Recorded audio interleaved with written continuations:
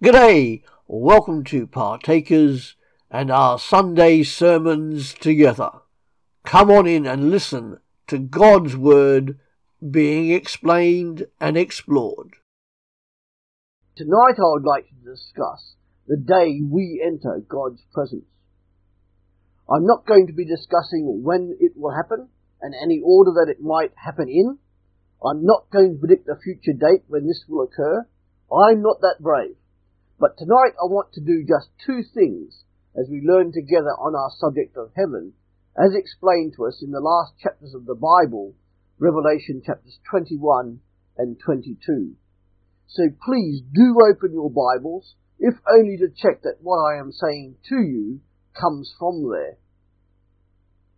And I want to give you a big picture view of this chapter, which gives just a snapshot of heaven, the place where God radiates His glory and Jesus is the light of the city. The streets are made of purest gold, and where we shall serve and honour Jesus in all His glory. And I've selected three brief vignettes for this evening as we contemplate together our eternal home.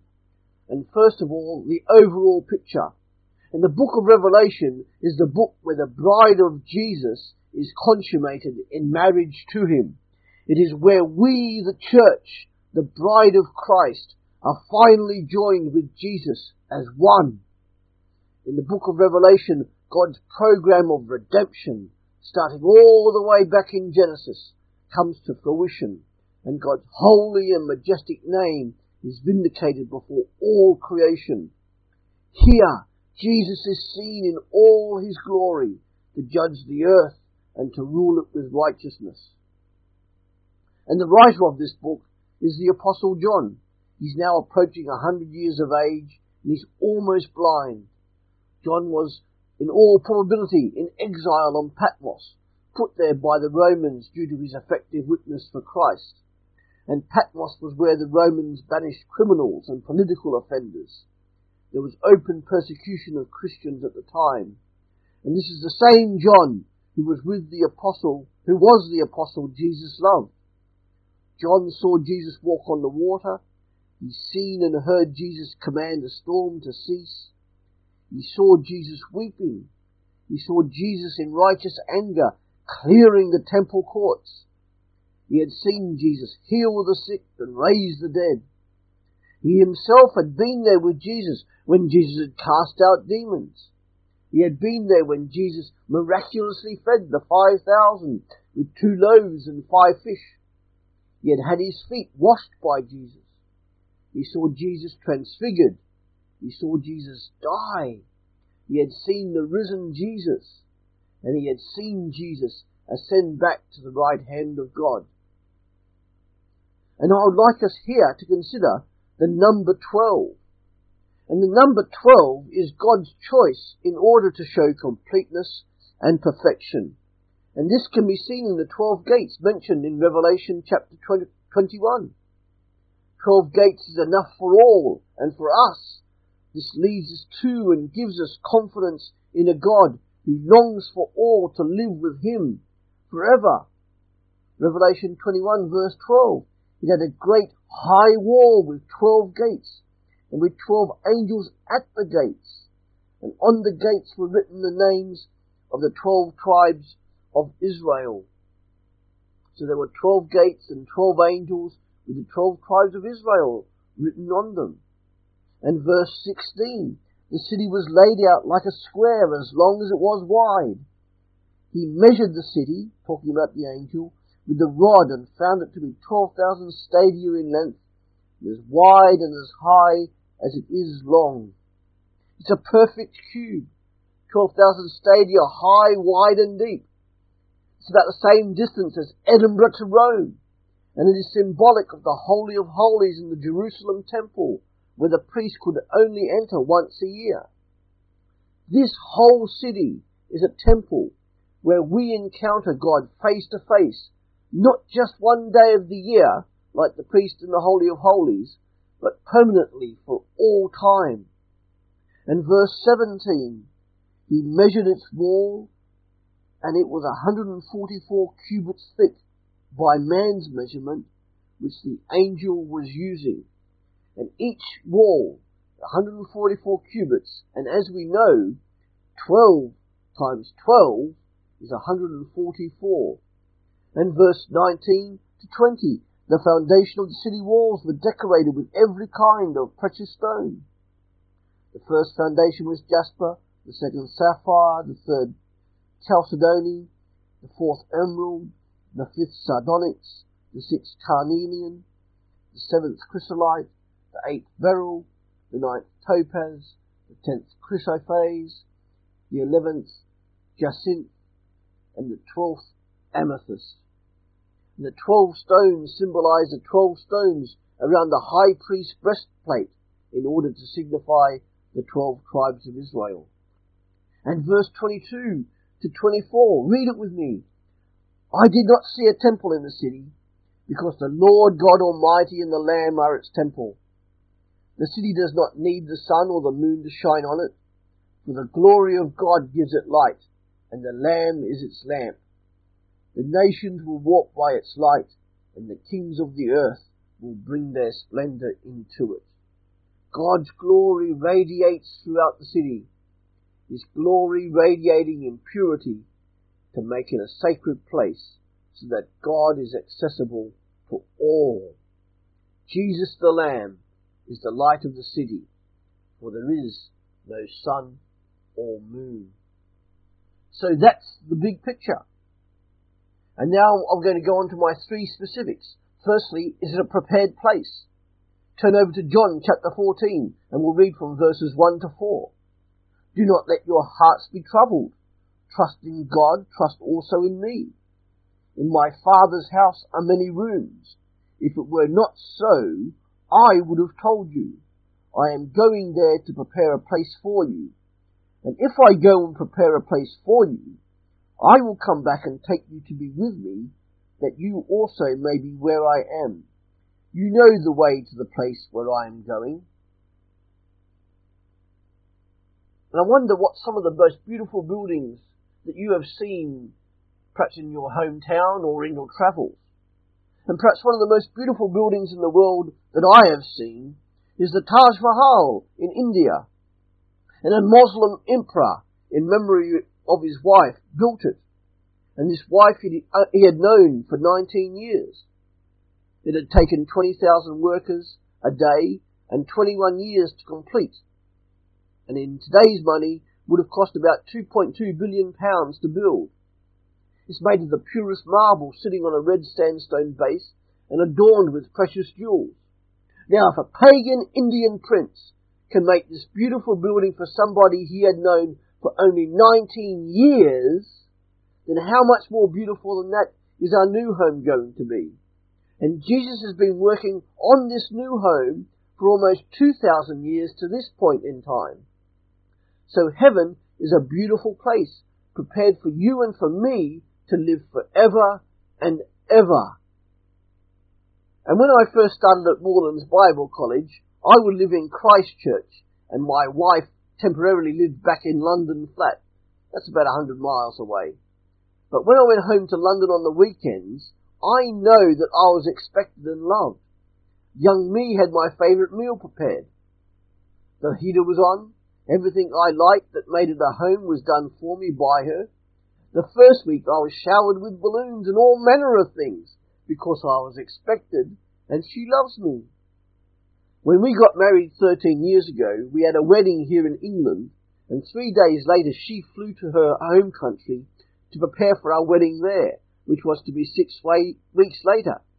I had no idea what was going to happen when I flew there for the wedding, but when I landed there, every detail was prepared and ready. Similarly, when we go home to heaven, Jesus has prepared a place for those of us who love Him, trust Him, and obey Him. Jesus is waiting for us. He is expecting us, wanting to lavish His love upon us. We know He loves us now, but that is only in part. When we are with Him forever, we shall have a larger picture of Jesus. He is with us now in spirit, but then we shall be with Him physically. Heaven is a prepared place of extraordinary beauty, John tries to portray it to us, building up layer upon layer of words, just as painters paint a picture by laying on the colour as they paint, until finally the painting is finished. So heaven is prepared. Secondly, heaven is a pure place. Revelation 21 verse 4. You will wipe every tear from their eyes. There will be no more death or mourning or crying or pain, for the old order of things has passed away. And we all suffer in some way. It's common to all humans. I don't know how you are suffering today, either as individuals or as a community of believers. But one day soon we will have perfect bodies and full health. And we only have to look at the news on TV or read the papers to see global suffering. There'll be no more terrorism, missiles, guns, wars or bombs. No more will man's inhumanity to man be allowed. There'll be no more torture or rapes or muggings or robberies. No more poverty or famine. No more religion, idols or icons. No more gossip, fornication, adultery, lying or debauchery. No more cowardice, no more pain, no more death, no more suffering, no more sin. And suffering of any kind leaves some sort of scar or mark, whether individual suffering or community suffering. And I wonder, do you have scars? Physical, emotional or mental scars due to sickness? Somebody else sinning against you or as a result of your own sins? And scars come as a result of human life, much like a house that has been lived in. Scratches in the paintwork, dents and knocks in the wood. Our human bodies are the same. Yet one day they will be gone, vanished. A pure body you will have, and I will have. No need for annoying spectacles or hearing aids. There'll be no Specsavers or stand stair lifts in heaven. No more wheelchairs, no more walking sticks or frames. No more braces, no more doctors or dentists. Perfection attained. It is to the glory of God and His majestic doing that this will occur. Do you believe it? Do you live it? And are you suffering today from sickness? Are you suffering today because of someone else? Well, one day, one glorious day, all suffering will vanish for those of us who love Him. Again, let me read that verse, 21 verse 4. God will wipe away our tears. There'll be no more death, nor sorrow, nor crying, and no more pain. The former things have passed away. So take that verse to heart. Make it your own. What a glorious day it will be for those of us who love Him now. God Himself wiping away our tears. It will be a place where we live the fruit of the Spirit for eternity. A place where love, joy, peace, long-suffering, kindness, goodness, faithfulness, gentleness and self-control are permanent and universal. What a day that will be. We will enter those gates thanking Jesus, looking back at how we suffered, not only medically, but also for His sake, and saying with John, it was worth it all. The sufferings you and I have endured and overcome for the sake of Jesus was all worth it, so as to be here forever. So heaven's prepared, it's pure, and now the pearly gates. Verse 21 of chapter 21. The 12 gates were 12 pearls, each gate made of a single pearl, and the great street of the city was of pure gold, like transparent glass. And I wonder if you know how a pearl is formed. When an oyster gets an irritating grain of sand within its shell, it covers it over with layers of mother of pearl until the irritation and the suffering is no longer felt. Now what on earth could the suffering have been with which these giant pearls that are gates be made of? And I think They are to remind us of the cross and the suffering and pain that Jesus endured. And people denigrate the cross. I've had people say, including Christians, that the cross doesn't matter and your religion is as good as my religion, thank you very much. Because all religions lead to heaven, don't they? However, the very gates of heaven tell us that this thinking is wrong. The very gates of heaven tells us that it is only through the cross that we get to pass through the gates to enjoy heaven in worship and service of God. And it's only through the pain, the agony, and the suffering that Jesus endured, culminating in his crying, my God, why have you forsaken me? God himself has suffered for us, so that we may enjoy his company forever and ever, if only we trust and obey him now.